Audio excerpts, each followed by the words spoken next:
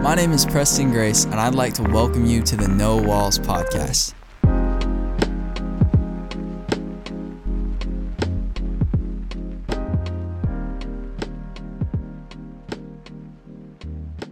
Hello, and welcome to the No Walls podcast. I'm here again with our student pastor here at the Brick, Taylor Ottervine. What's up, dude? How are you doing? What's up, my guy? I'm well. I'm excited for today. Bro, I'm so excited for today because today we have a special guest, and it is our lead pastor here at the Brick, Jared Callahan. What's up, man? How are you doing? I'm doing good. Good to join you guys. Yeah, we're excited to have you, man.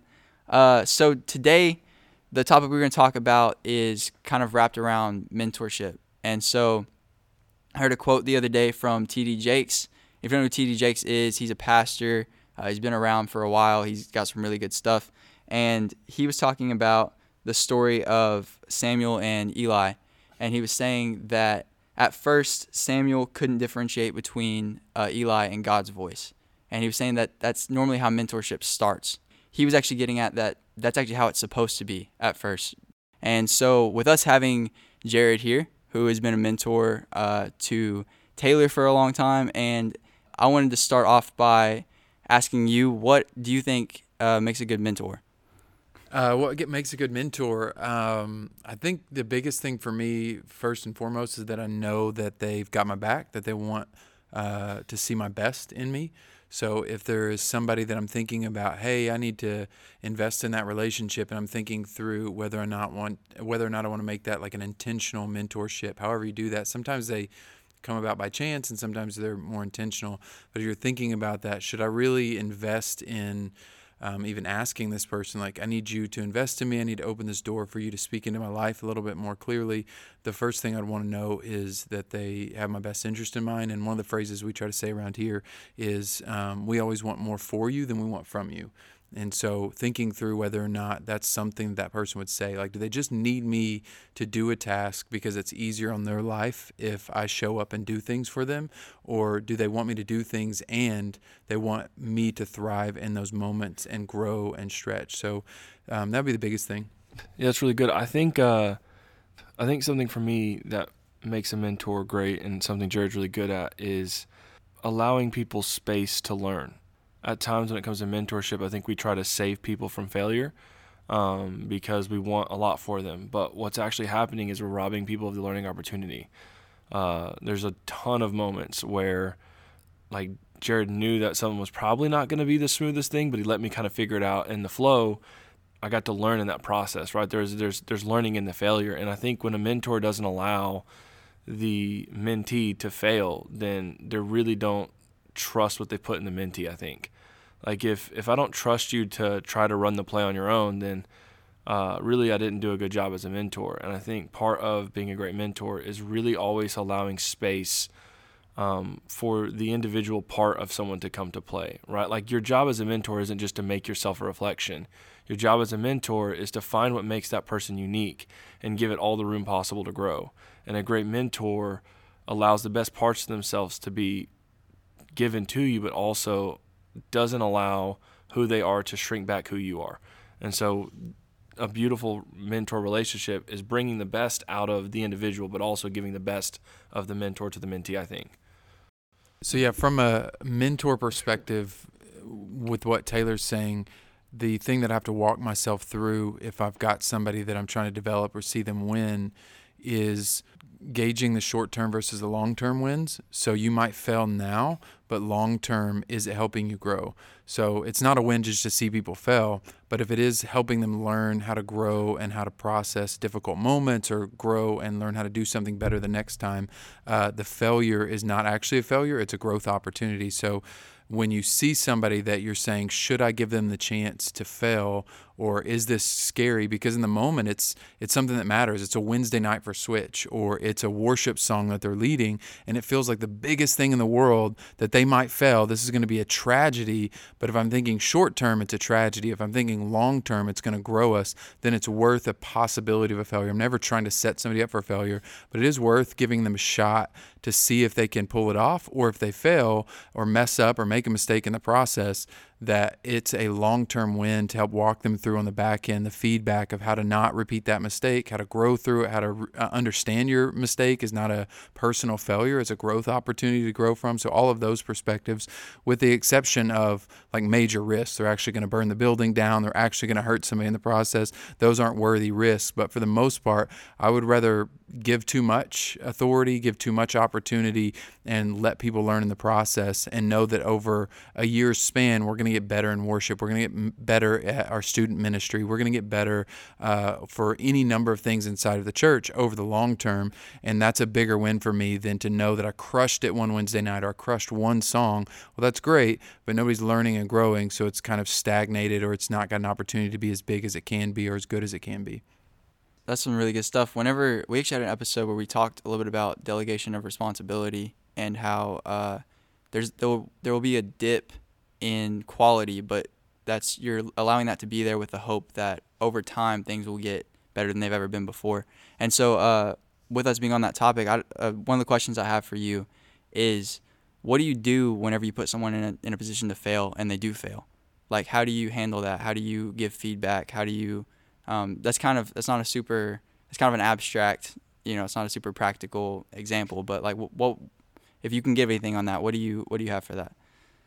Yeah, so the setup is the most important part. If they know going in that this is a feedback culture, which is what we call ourselves as a church, that we have a feedback culture, that we're going to process how things went and process how to make them better. If they know that going in, then here's what worked and here's what didn't work, they already know it's coming. So it's not as much of a shock to the system. So if you just go into a church and start giving feedback, all they're going to hear is like, why did you hate this place? I don't understand. But our church is set up to hear that. Our church is set up to say, like, we'll shock people in the lobby. What did you love about our church and what did you hate? What was the thing that frustrated you, annoyed you?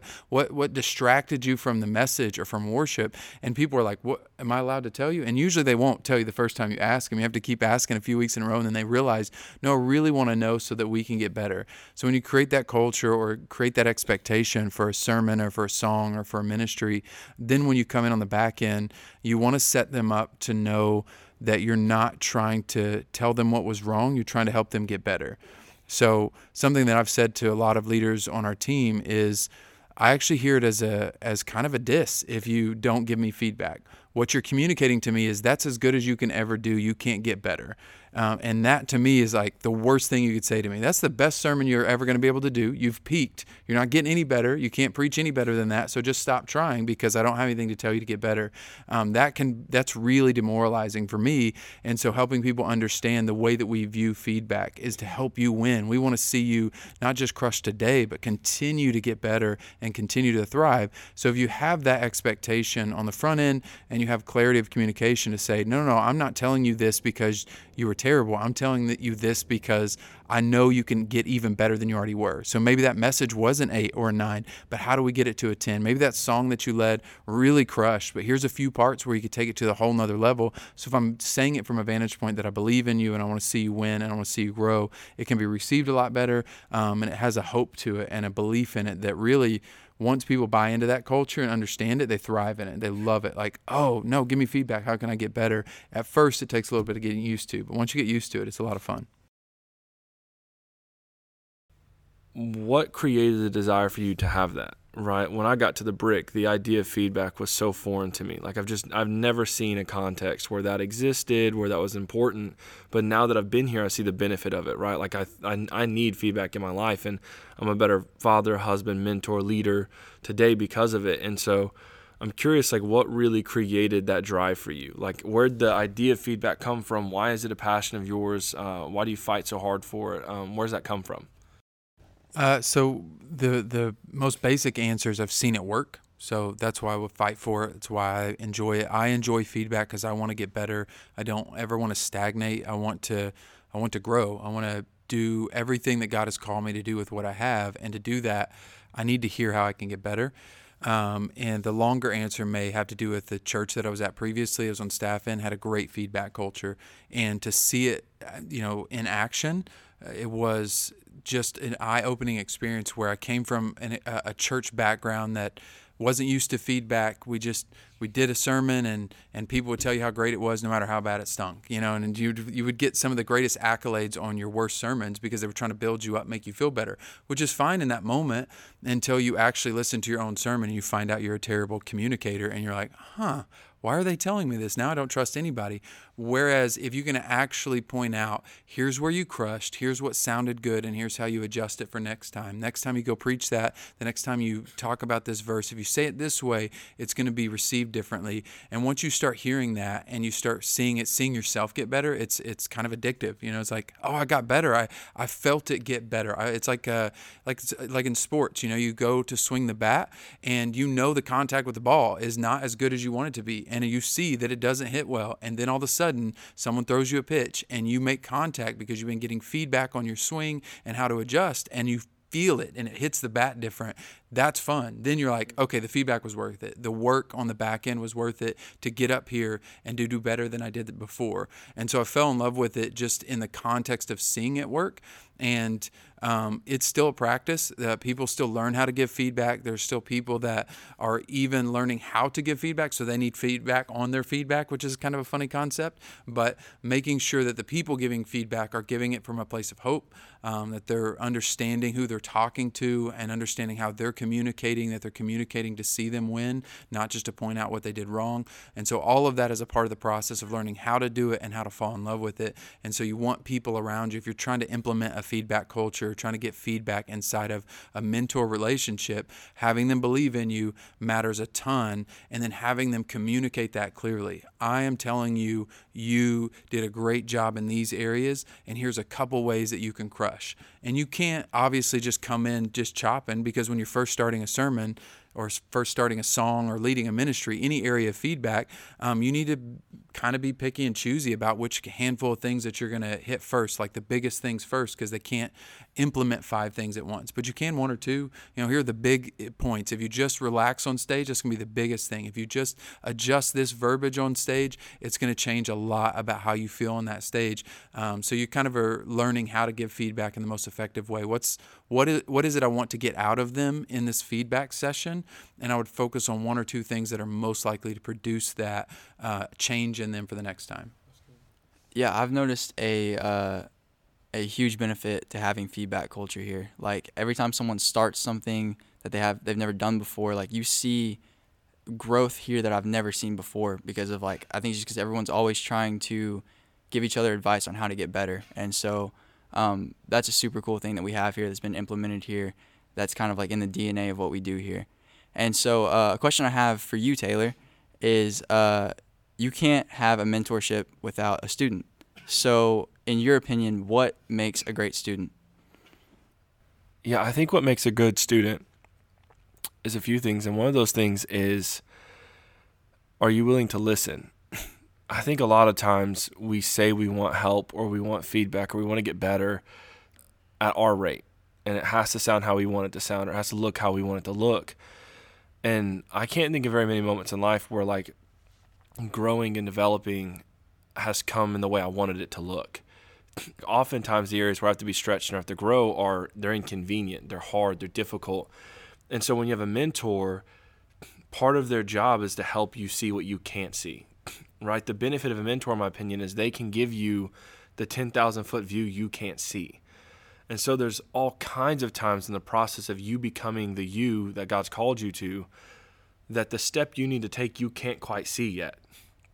And the reason mentors are so valuable is because now they have the ability to say that to you. They have the ability to show you that, speak that to you. But to be a good student, you have to be able to hear it. And I have found in my life that when it comes to a mentor-student relationship, when I've made my mind up, you have full access to help me be the best me. And if that's uncomfortable, if that's inconvenient, if that frustrates me, if that means we have to argue because I'm really upset about the fact that I don't want to do that right now, we have that kind of a relationship so that we can sit here and dialogue, because a mentor is going to press you to be the best version of you, a good one. But to be a good student, you have to be able to respond.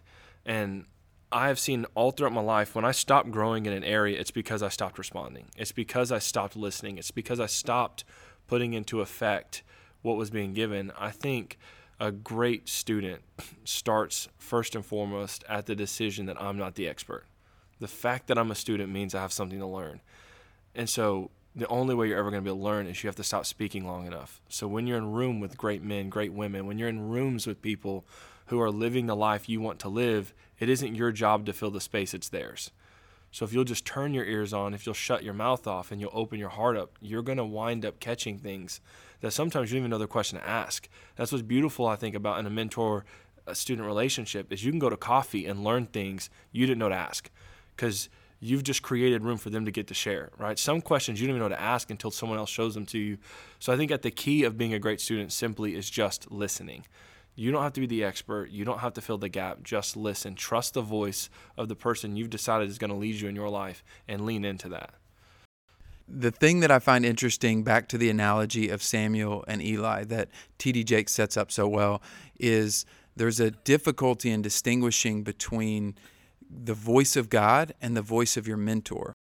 Understanding there are some people that need to be in our life that to have authority over us, especially early on in our journey of following Christ. That we need some voices that trump our emotions, that trump our own logic, that trump every habit we've had in our past, that we say, all right, God, you've put them in my life and they speak your voice to me. That's what I hear. That's not permanent, but there does need to be some voices in our life that speak in that way, that speak in the way that Eli spoke to Samuel. Because for a season, as young Christians, as young leaders, we're still learning what it looks like to figure out how we feel and how that applies to what we're called to do next, to figure out what we think and whether that is actually logical or it's just bad training or bad habits that we have in our life. And the hard part is figuring out who those people are supposed to be.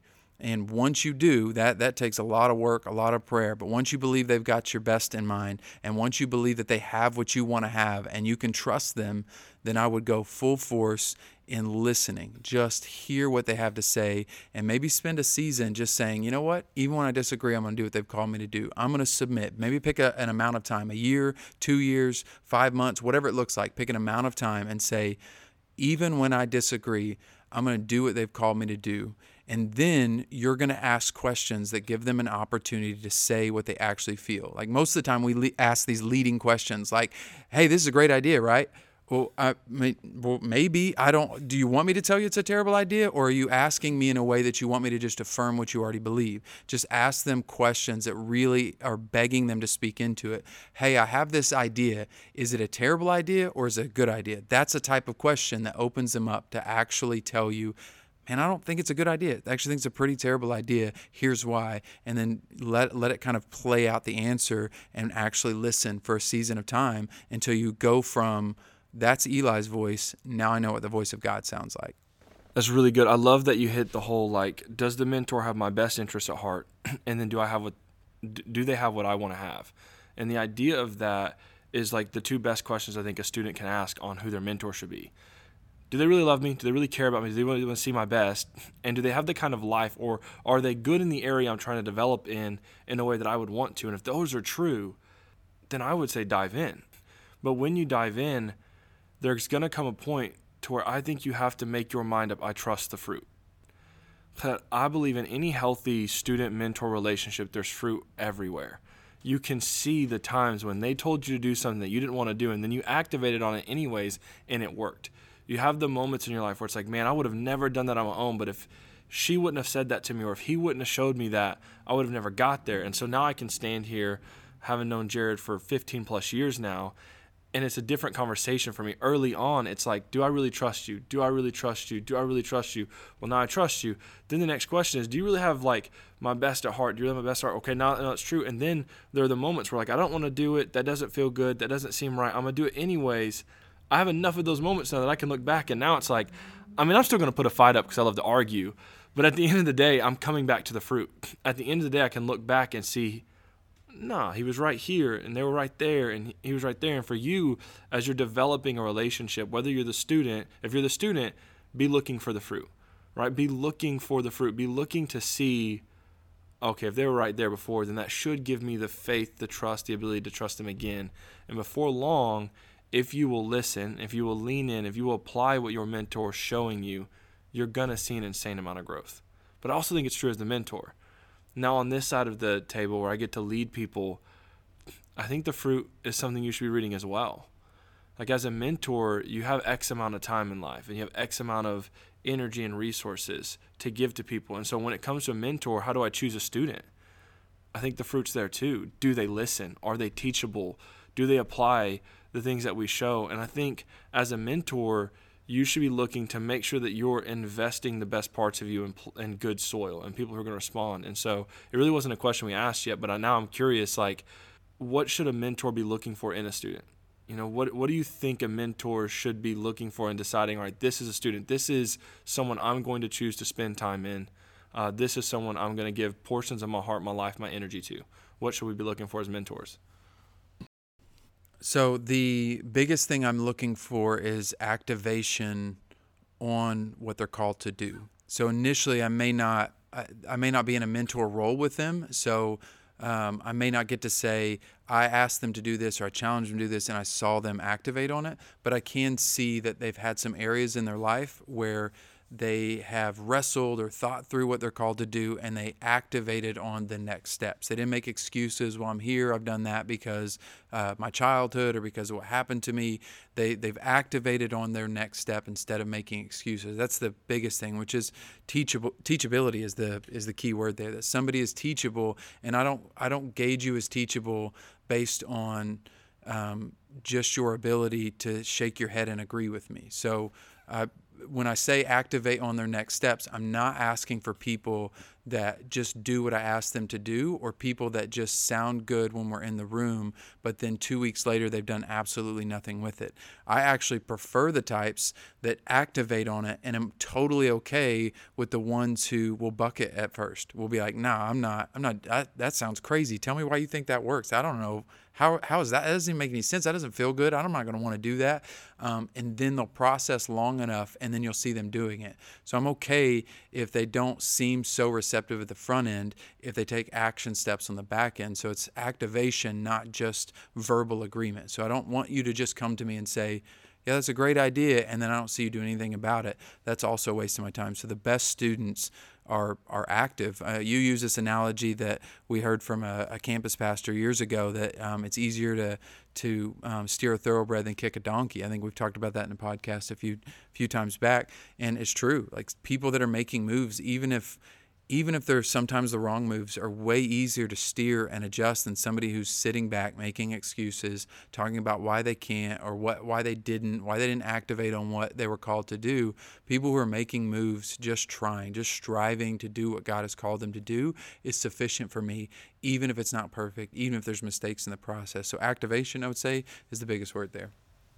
So recently I just read a book called Extreme Ownership, and it kind of goes through how, like, owning all of your mistakes and everything is a big part of effective leadership. My question to you is, like, how does that play out in mentorship for you? Like, do you agree with that? Is it, have you seen that work? Yeah, so that's one of my favorite books, probably a top 10 book of all time. And so I agree with it. There is maybe a ditch that you can fall into where there's an extreme version of extreme ownership, where maybe it's a ditch where there's some examples in life where it turns out that you owned something too much. But absolutely agree that that's a better ditch to fall into than to just basically concede control of your life over to the other ditch and say, well, I just am a product of my environment, so I can't change anything. So I'm going to fall into one ditch or the other. I would much rather, as a mentor and as a mentee, fall into this ditch that says, no, I have control over my choices. I may not have control over my environment, but I do have control over my reaction to that environment, to what people did to me, to what happened to me. I have control over how I make the next choice, make the next decision, ask the next question to the mentor, ask the next question to the mentee.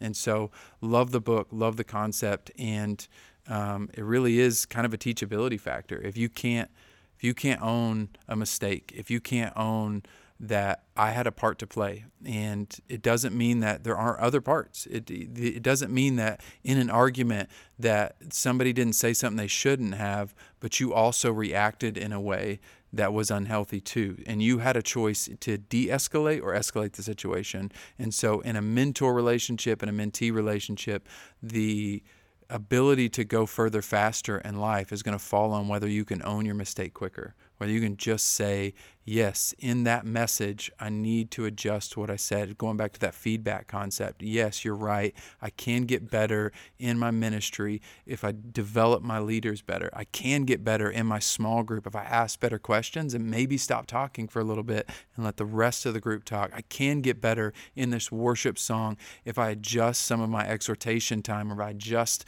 some of these notes, or some of the even my musicians, having feedback for them so that we can lead this in a stronger way. I can get better, and owning that is the difference between staying right where you're at and moving forward and growing and getting to be all that God has called you to be. And to go back to Samuel and Eli, to be able to hear the voice of God. Right? If I'm going to hear the voice of God, I've got to be able to hear the times that I made mistakes. If I can't hear that I made mistakes, I don't think I can hear God, because God is telling me to repent in certain areas and say, I'm going the wrong way. I'm going to turn and go your way, God. And if I can't own that I'm going the wrong way, I'm never going to be able to hear the voice of God telling me, turn. I've got more in store for you. I've got a bigger plan for you. I've got something for you. Stop going the wrong direction. Turn this way. So all the way back to the beginning, hearing the voice of God is extreme ownership. That's part of repentance. It's part of coming to God and saying, whoops, I made a mistake. Help me to do better. I don't want to do that again. And that's a part of extreme ownership.